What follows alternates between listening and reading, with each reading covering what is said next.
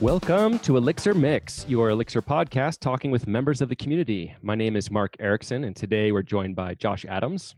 Hey there. Eric Ostrich. Howdy. Sophie DiBenedetto. Hi. And today we have our special guest, Alex Koutmos. Alex, thank you for joining us, and we'd love to kind of give a little background on where you work and what kind of problems you're solving. Yeah, sure thing. Glad to be here. So I'm currently a senior software engineer at a company called Bridge Connector. Bridge Connector operates in the healthcare space, and we help our customers with their various data integration needs.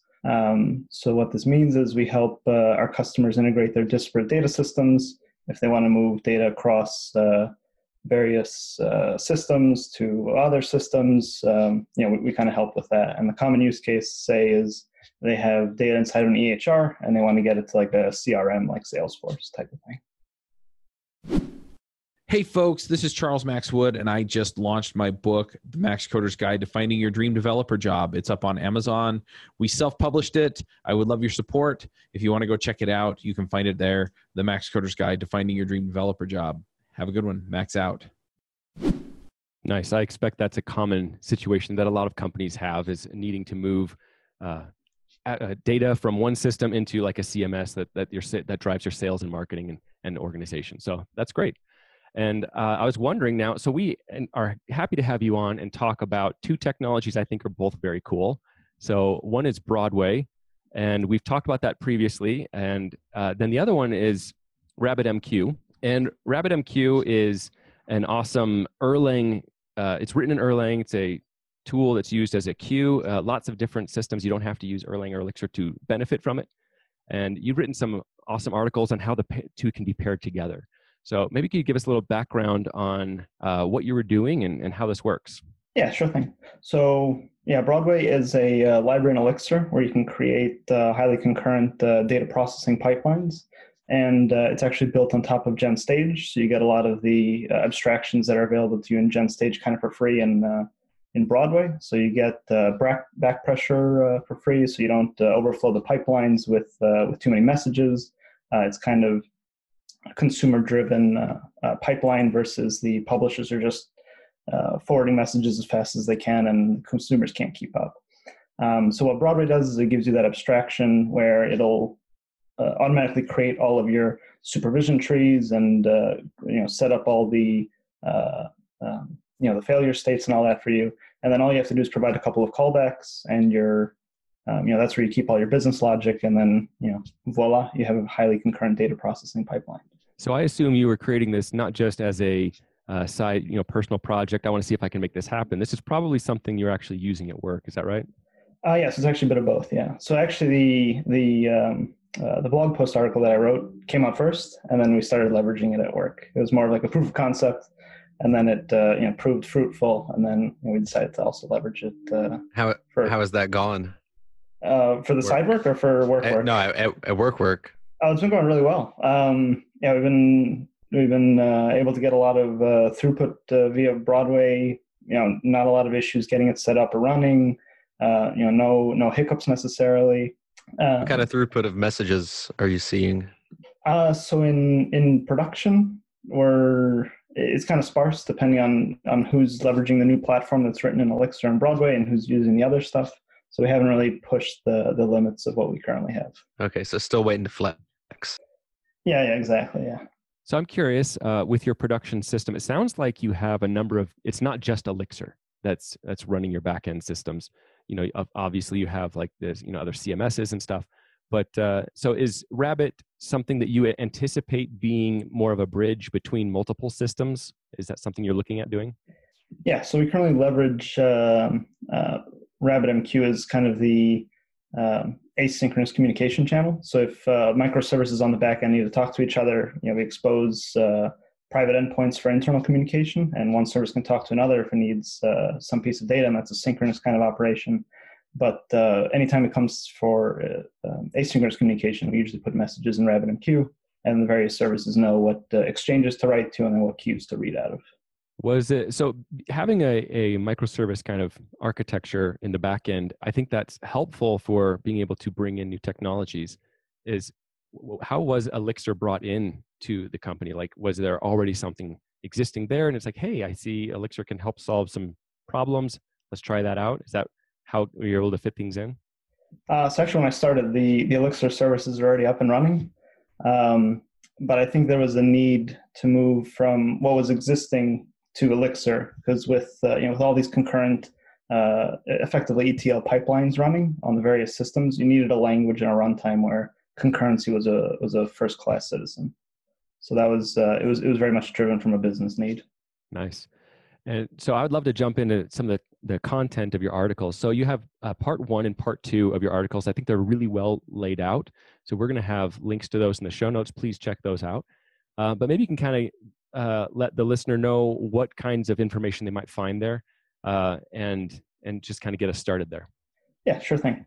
So in the 2-part series, it walks you through putting together a sample project where you're fetching every single Hacker News item from their Firebase API from, I think, when was Elixir announced by Jose? 2011, July 2011, something like that. But in any case, you're getting every single Hacker News message from that first message that Jose published up to today, and then you're running some analytics on it and saying where or in which posts is Elixir Erlang coming up, and you kind of plot that trend over time to see how the popularity of Elixir and Erlang has trended over time. I think that's really cool, because I also love you deal with not just like how do I make this actually work, but then how do I monitor it, and how do I get visualize what's going on. So you're using Prometheus and Grafana, and I just think that's awesome, because I think there is certainly a place for articles and content that helps us just kind of get over that mental hurdle or that first steps to getting into a new technology. I just love that it felt like you went a few extra steps beyond that to kind of really help see how I could actually make and leverage this in my own systems.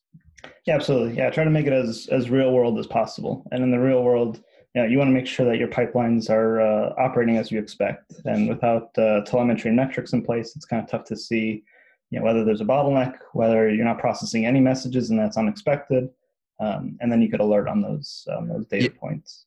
Yeah, but if you don't put telemetry in place, then nobody gets paged at 2 a.m. That is true, yes. Because no one knows it's not working. Yeah. Well, some people will be happy with telemetry in place, and other people won't be happy. You can't always please everyone. Just got to leave a fire extinguisher right by the doorway for when you walk in. Yeah, exactly. Yeah. So what was it like then getting your system to talk to RabbitMQ from Broadway? Were there already producers or subscribers that were already available, or did you have to create anything? What was that like? Yeah, luckily RabbitMQ is maintained by the team that maintains Broadway as well. So it's a first party package, and I think they support so RabbitMQ, Kafka, Google PubSub, and then AWS SQS. And then anything that's like a third-party producer, I think the nomenclature is to put it off Broadway _ and then the name of the producer. But I haven't reached for those tools yet. I've been pretty happy with just the RabbitMQ one and the SQS one. Have you guys run into in production any bottlenecking or downed workers that you were able to act on because of some of your monitoring? And I'm always just curious to hear about, what's gone wrong or what's been sticky with Broadway, if anything. Maybe it's all been smooth sailing. Yeah, I'd say the toughest part about Broadway was actually getting it running in a production context, and it wasn't necessarily Broadway's fault. So Broadway, we leverage the RabbitMQ producer. Then under the hood, the RabbitMQ producer leverages the AMQP library, and it turns out if you don't configure the port as an integer, you'll get a really cryptic Erlang error. And so when we built our mixed release and we had everything set up with the environment variables, that port was coming in as a string. And so it was something that was coming up in production, but not locally. But wink, wink, nudge, nudge, I have a PR open to AMQP to kind of alleviate that problem. So hopefully that gets merged in. Very cool. That actually has 100% happened to me. So yeah, sounds familiar. Yeah, unfortunately, yeah. The error messages aren't the most useful thing in the world for that case, unfortunately. Totally. Yeah, I think something that team that I used to work on that worked a lot with RabbitMQ and Elixir and Ruby that we ran into was, and and this is kind of like the fault, so to speak, of application code, not so much a fault inherently of RabbitMQ, but we would run into these like super sneaky bottlenecks that would happen because we were not acking messages, but we didn't realize that we weren't acking messages. Like, some whatever loophole and some arcane like logic pathway that would rarely get hit would get hit, and then you wouldn't act messages, and we would have this queue back up, and we had to kind of reason about how we would avoid that happening in the future. So I was reading in your articles that Broadway, I think, ensures that messages are acked. Is that right?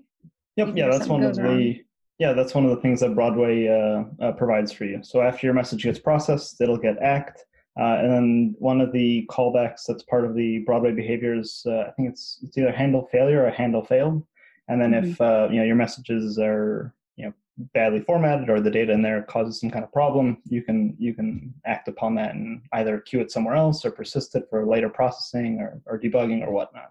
So luckily, Broadway makes it pretty easy to not have those issues of messages continuously going back on the queue because they fail processing. Yeah, I think one of the things that makes Elixir, in my mind, just like such a great fit for working with Rabbit in particular is when we're writing Elixir, we're really thinking about failure first, and that mindset really takes over because the tooling is really there for you to think and work that way. So even if it isn't built into Broadway, which it sounds like it certainly is, it just makes it's like failure is a first-class citizen, and you're designing your messaging system with that in mind. Whereas, full disclosure, the bottlenecks we ran into happened like on the Ruby side of the world. And again, it's on us. We wrote code that allowed this to happen, but I think it's easier to forget about that stuff and not to put that first in your planning and your designing when you're not working with a language like Elixir. Yeah, it's nice to have an abstraction to handle that bit for us. Did you guys have something in place in Elixir that was interacting with Rabbit before you reached for Broadway? I know Broadway's relatively new. So we also made use of GenRMQ.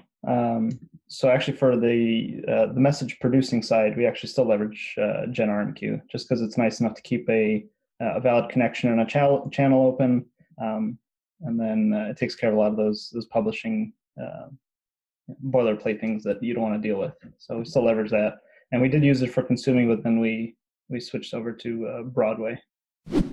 One of the biggest pain points that I find as I talk to people about software is deployment. It's really interesting to have the conversations with people where I don't want to deal with Docker. I don't want to deal with Kubernetes. I don't want to deal with setting up servers. I don't, all of these different things. And in a lot of ways, DevOps has gotten a lot easier. And in a lot of ways, DevOps has also kind of embraced a certain amount of culture around applications, the way we build them, the way we deploy them. And I've really felt for a long time that developers need to have the conversations with DevOps or adopt some form of DevOps so that they can take control of what they're doing and really understand when things go to production, what's going on, so that they can help debug the issues and fix the issues and find the issues when they go wrong and help streamline things and make things better and slicker and easier so that they'll more generally go right. So we started a podcast called Adventures in DevOps. And I pulled in one of the hosts from one of my favorite DevOps shows, Nell Shamrell Harrington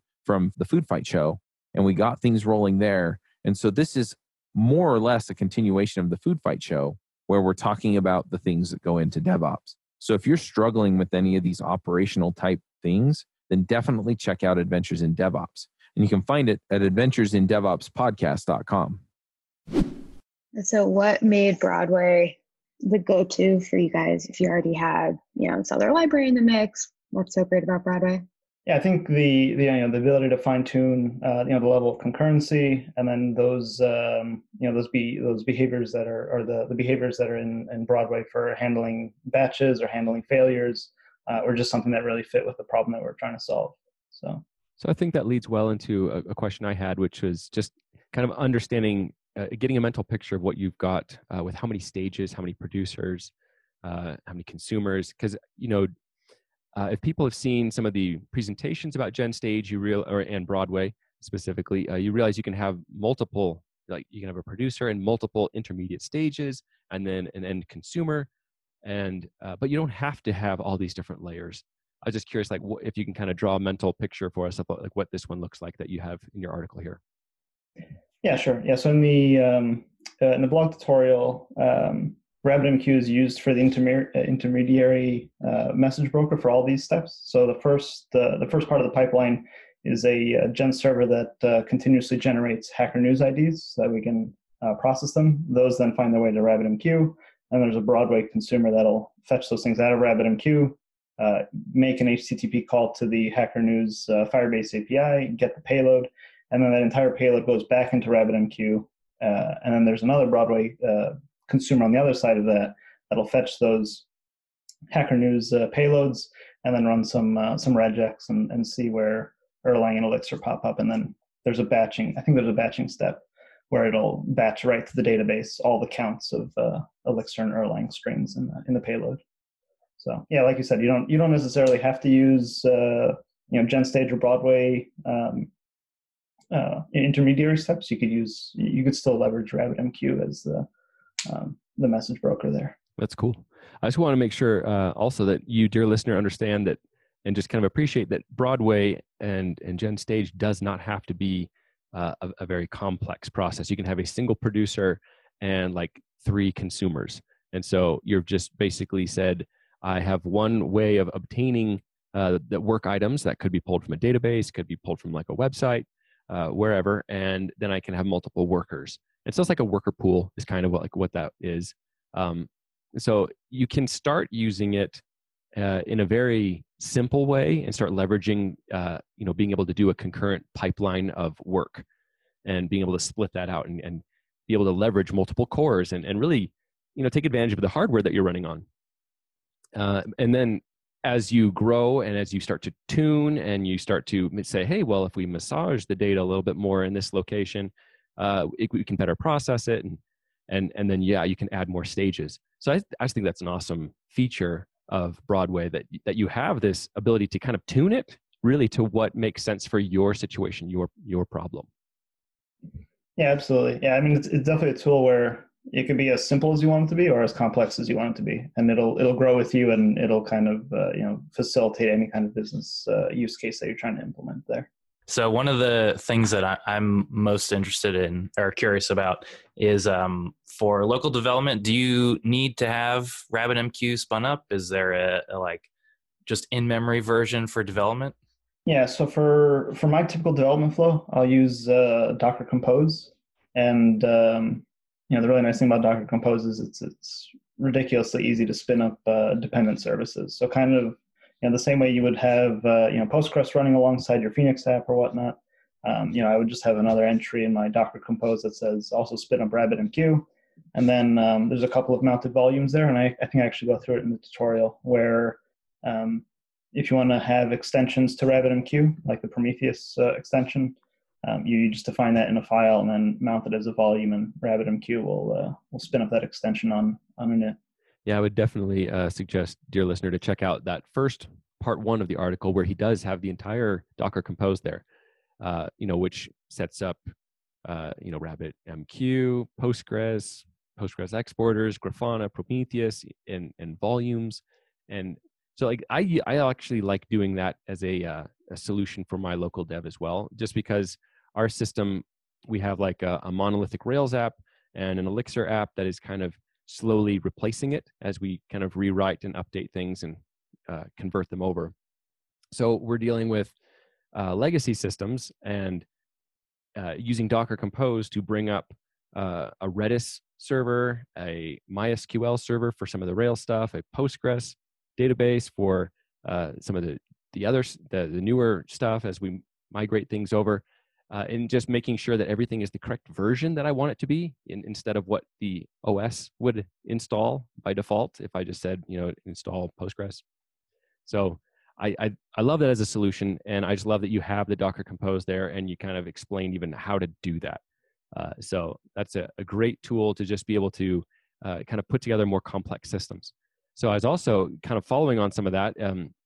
The same question is like for local dev, is like, how does it affect testing? Do you try to even test something that is like a full integration all the way through the chain with all the different pieces? Or do you test more kind of unit style, like focused on the different pieces? And how do you approach that? Yeah, sure. So for testing, we've currently been testing with the full stack of services. So there'll be Postgres, and then we leverage Ecto Sandbox for Postgres tests. And then for Broadway style tests, we we mark those as async false in X units, so they run one at a time, and then it's just a matter of making sure that messages that get published there get cleaned up. We kind of it's deterministic in the fact that we know how many messages we publish, so we know what we're expecting back, and we can kind of assert on that.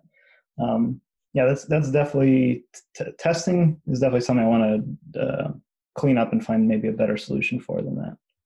I would love to see a blog post. Duly noted. Part 3. Your blog post talks about, monitoring with Prometheus and Grafana, which, I was also really happy to see in there because it's the kind of thing that, especially in a lot of technical posts, unless that's the focus of the post, like how to set up Prometheus, it's not really going to come up. But one of the things I feel like has been kind of a pain point for teams that I've been on in the past when working with Rabbit is just this lack of visibility into the messages that are on the wire. And I'm curious if that's something that you guys have felt or experienced, and does Broadway in particular add any helpful logging to the mix that lets you peek in there? Yeah, sure. So given that we're in the healthcare space, we have to be very careful with EHR data. So we don't typically log, full payloads that we get. We don't want those things finding their way to Kibana or whatnot. Broadway offers telemetry integration now. I don't think there's been a release cut as of today that has telemetry in there, but I've actually contributed back to Broadway, and there's telemetry events emitted now per message coming in. So if you're familiar with telemetry, you can attach to a particular event, and then you could log how long did it take to process that message, what was the payload like, all kinds of data there. And then you could eventually bubble those things up to Prometheus. That actually reminds me of another question I have, which is what does Broadway do, if anything, with messages before enqueuing them in Rabbit or sending them off to SQS? Are they encoded? Is it just JSON? What's going on there? Yeah. So Broadway is pretty agnostic to the payload coming in. I think it kind of delegates that responsibility to the developer. So for the Hacker News style tutorial, I was just sending the ID of the Hacker News entry as plain text in one part of the pipeline, and then the second part of the pipeline where it was fetching the payload from the Firebase API and then publishing it back to RabbitMQ. I think I was putting that as JSON. But how you deal with the payload is totally up to you. You could leverage, I think there's the content type and content encoding headers in RabbitMQ, but kind of like HTTP, you could set those, but it's not mandatory, and it's kind of on the consuming end how you deal with that. I was just curious if you have kind of developed a feel or a heuristic for when you think Broadway is a good tool to reach for. Like how would someone know, like, this right here might be a good situation and a good opportunity to use Broadway? Yeah. So anytime you have some sort of asynchronous communication or like a work queue pattern, Broadway is a very, very good fit there. So if you're using RabbitMQ to queue up work and then that needs to be processed down the line, Broadway is a good fit there. For publishing, we generally rely on GenRMQ. As far as I know, the RabbitMQ Broadway library doesn't provide any kind of publishing support. Maybe I missed it. Maybe it does exist. But anytime you need to leverage like a work queue model, Broadway fits there. If you need to do synchronous communication, you could use gRPC, HTTP. Pick your protocol of choice there. Nice. And I was curious, as you've kind of gone through this whole learning process and then seeing kind of doing the proof of concept yourself and then advocating for the technology inside your work office environment and then getting the adoption and getting it deployed, what would you feel that you are most proud of that you've accomplished with this system and this solution that you have now in place? I think I'm most happy about how easy it was to actually put it all together and write about it. And I've gotten quite a few comments on the Elixir forum and PMs on Elixir forum where people have been leveraging this and they had questions about the Docker Compose stack. So it seems like it's very easy to set this stuff up and to get it running versus some like nebulous technology where it takes weeks and weeks to kind of unravel it and put it together and actually get it to process your first message. What would be so if you're starting to have issues publishing to, or just kind of any kind of issues with RabbitMQ and between RabbitMQ and Broadway. Is there any way that you have gone about debugging kind of those connection issues, or I don't know, coding issues, or I don't know, just any kind of like, how do you help debug RabbitMQ? Yeah, sure. So there's a couple things you could do there. So if you have Prometheus in place and Grafana, you could set up alerting. If you're expecting to have traffic and there's nothing going through there, something might be going on. The other thing is to have something like Sentry up and running for your Elixir app. So you'll get error logs if you're having trouble connecting to RabbitMQ. And then another thing that we've leveraged is if you're using mixed releases, setting up a remote IEX session with a running node is super helpful, because then you could actually interface with your modules. If you have like a simple connect function, you could say, hey, what's this error coming back? Why am I not connecting? And that's actually how we debug the previously mentioned AMQP integer port problem, where we had a IEX session set up and we were trying to connect, but then couldn't, and we used that to figure it out. Well, thank you, Alex, for coming on and talking with us and sharing this information. Particularly, I appreciate the time and effort you put into the blog posts, as that is long-running information that can be shared and accessed by the community broadly throughout coming months and years. So I appreciate people who make that effort. Is there anything else you want to mention before we go to picks? Yeah, the only thing I would mention is that the Prometheus exporter is now part of RabbitMQ. I think it was version 3.8. So in the past, you would have to leverage the RabbitMQ exporter, which I think was a third-party package. But now it's even easier to monitor RabbitMQ, given that it's now part of Rabbit. So just a final plug there. That is really cool. Yeah, because it's interesting how different DevOps style tools like Prometheus kind of gain in popularity, and then you have these projects like RabbitMQ, and which have been around for a long time, and they kind of end up adding tooling in to help with the deployment and maintenance of those in production systems. So I'm glad to hear that. That's great. Are you freelancing or moonlighting, or maybe you've thought about going out on your own? Every week, we have a group of developers at various stages of the freelancing journey on the Freelancer Show to talk about becoming better at freelancing. We also bring in experts to talk about marketing, SEO, and delivering high quality to clients. So if you're interested in going freelance, or you are freelance, check it out at freelancershow.com. All right, well, let's transition to picks. I'll actually have one important and hard-hitting question that we didn't have a chance to get to. I noticed on your website you mentioned you have a shy dog, and my dog is becoming more shy and increasingly strange with every passing day. So any shy dog tips would be very much appreciated.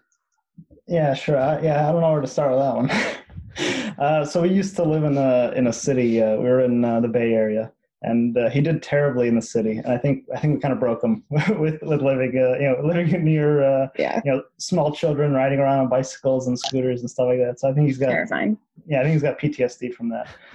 But after moving to the sticks, where he's got a huge yard to play in, some of his problems have gone away. So I think a big yard to play fetch in is a good prescription. Good to know. Yeah, my dog is a huge fan of fetch. He's a very classic dog in that sense. He just wants you to throw sticks. Yeah, ours is a hunting dog. Well, he should be a hunting dog, but I don't think he's got a brave bone in his body. So we still love him though. Awesome. Now, if you, dear listener, haven't seen any of Sophie's presentations that she's given at different Elixir conferences, her dog always is featured in some aspect, and it's a very cute little graphics and everything. It's awesome. Appreciate that. Yeah.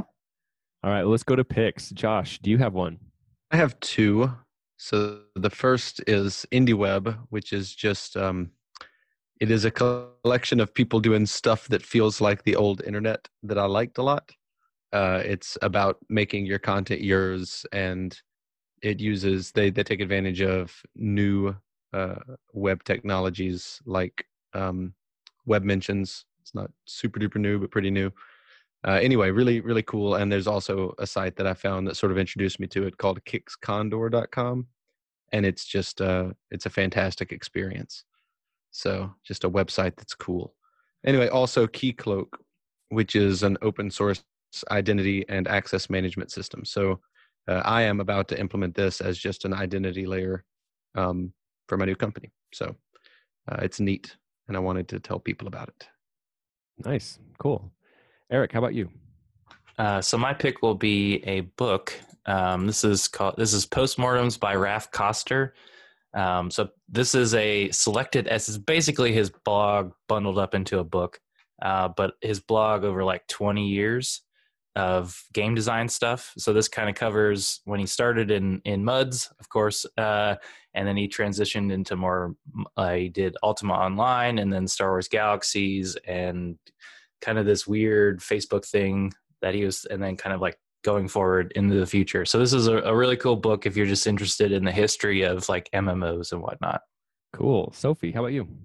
Yeah, so I think probably a lot of us have this problem where we're getting inundated with like a million emails a day from GitHub notifications, and it's hard to filter out, what you actually need to pay attention to. And what I used to do is I would just keep as many tabs open as I needed for like any in-flight PRs or issues that I wanted to not forget about, which is not a great idea.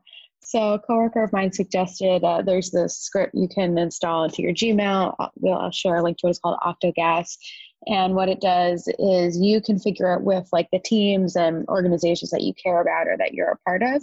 And it will sort of automatically label and filter all the incoming GitHub emails. And you can actually see, what you need to care about, what you're being direct mentioned in, what is about a PR or something that you're the author of.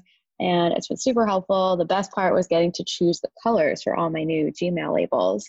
That was a beautiful adventure. And my other pick, which is like becoming a tradition of mine, is a non-technical one. So I don't know if anybody who's listening enjoys baking, but I've made a few cakes lately. I promised a friend of mine I would make her a birthday cake. And one of the things that's very annoying about making cakes where you have multiple layers is that the cake always bakes with kind of like a domed top, like it sort of rises up into a dome. And then you have to take a knife and sort of painstakingly try to level out this cake, which I'm really not like a baking expert and I'm not great at that. But apparently there's this thing that you just Velcro around a cake pan when you bake it and it makes perfectly flat cake. And I haven't received it yet, but I did order it on Amazon and I'm very excited to see if it could possibly work. Very cool. I will say my wife and I really enjoyed watching the Great British Bake Off show. It's fun. It's really soothing. Like if you're having a bad day, it won't fail to cheer you up. Yep. So I've got two. My first pick is an article from Sasha Urich. So Sasha Urich is the author of Elixir in Action, and it does an awesome job really kind of detailing how to write a simple periodic background worker that fits the needs that you have for your application right now. So there are obviously other projects like Oben and others that are much more involved with background working and queues and things like that. And the point he's making is that oftentimes we only need to do, for our product or project, it only needs to do this small scope of work. And so he kind of goes through how to build something like that does this. I've actually done something very similar to this on previous projects I've worked on. And that's what I love about Elixir is you have the flexibility and the primitives already built into the beam to be able to do these things. And I just think it's great. So it's a great article. You can check that out. The other one I have is the show Star Trek Picard.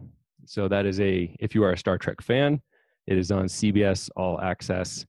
Otherwise, I would encourage you to check out, it says episode 1 is for a limited time on YouTube right now. So you can check that out and just see if that's something that's interesting to you.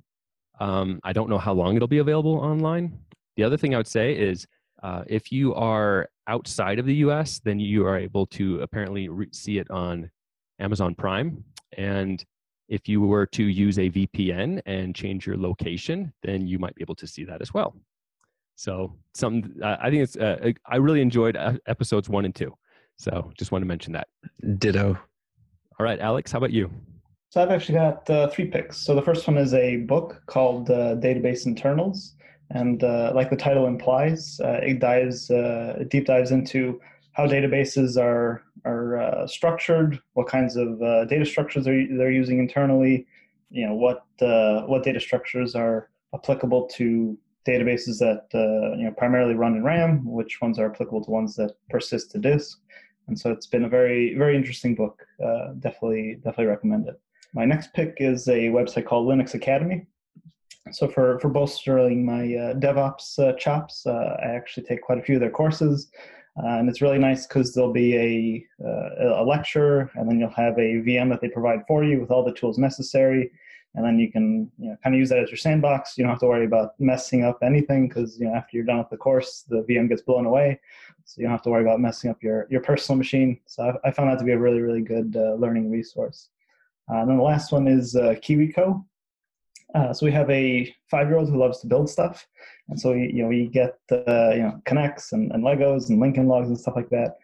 But we also leverage KiwiCo. There's a box that comes in, I think it's once a month or once every 2 weeks. Can't remember now. But a box comes in with a bunch of crafts, and she has a blast building them. And I think the last project was like a catapult that we put together. So definitely recommend that if you have kids. Very cool. Well, Alex, thank you for coming on. I had a lot of fun talking about these awesome technologies and the blog posts that you put together. If people would like to follow you online or connect with you, where should they go to do that? So I'm pretty much A Koutmos everywhere you look. So on Twitter, it's AKOUTMOS. Same thing on GitHub. And then my blog is also AKOUTMOS.com. Great. And we have links to that in the show notes. Please check that out. That's it for today. Thank you for listening, and we hope you'll join us next time on Elixir Mix. Bandwidth for this segment is provided by CacheFly, the world's fastest CDN. Deliver your content fast with CacheFly. Visit CACHEFLY.com to learn more.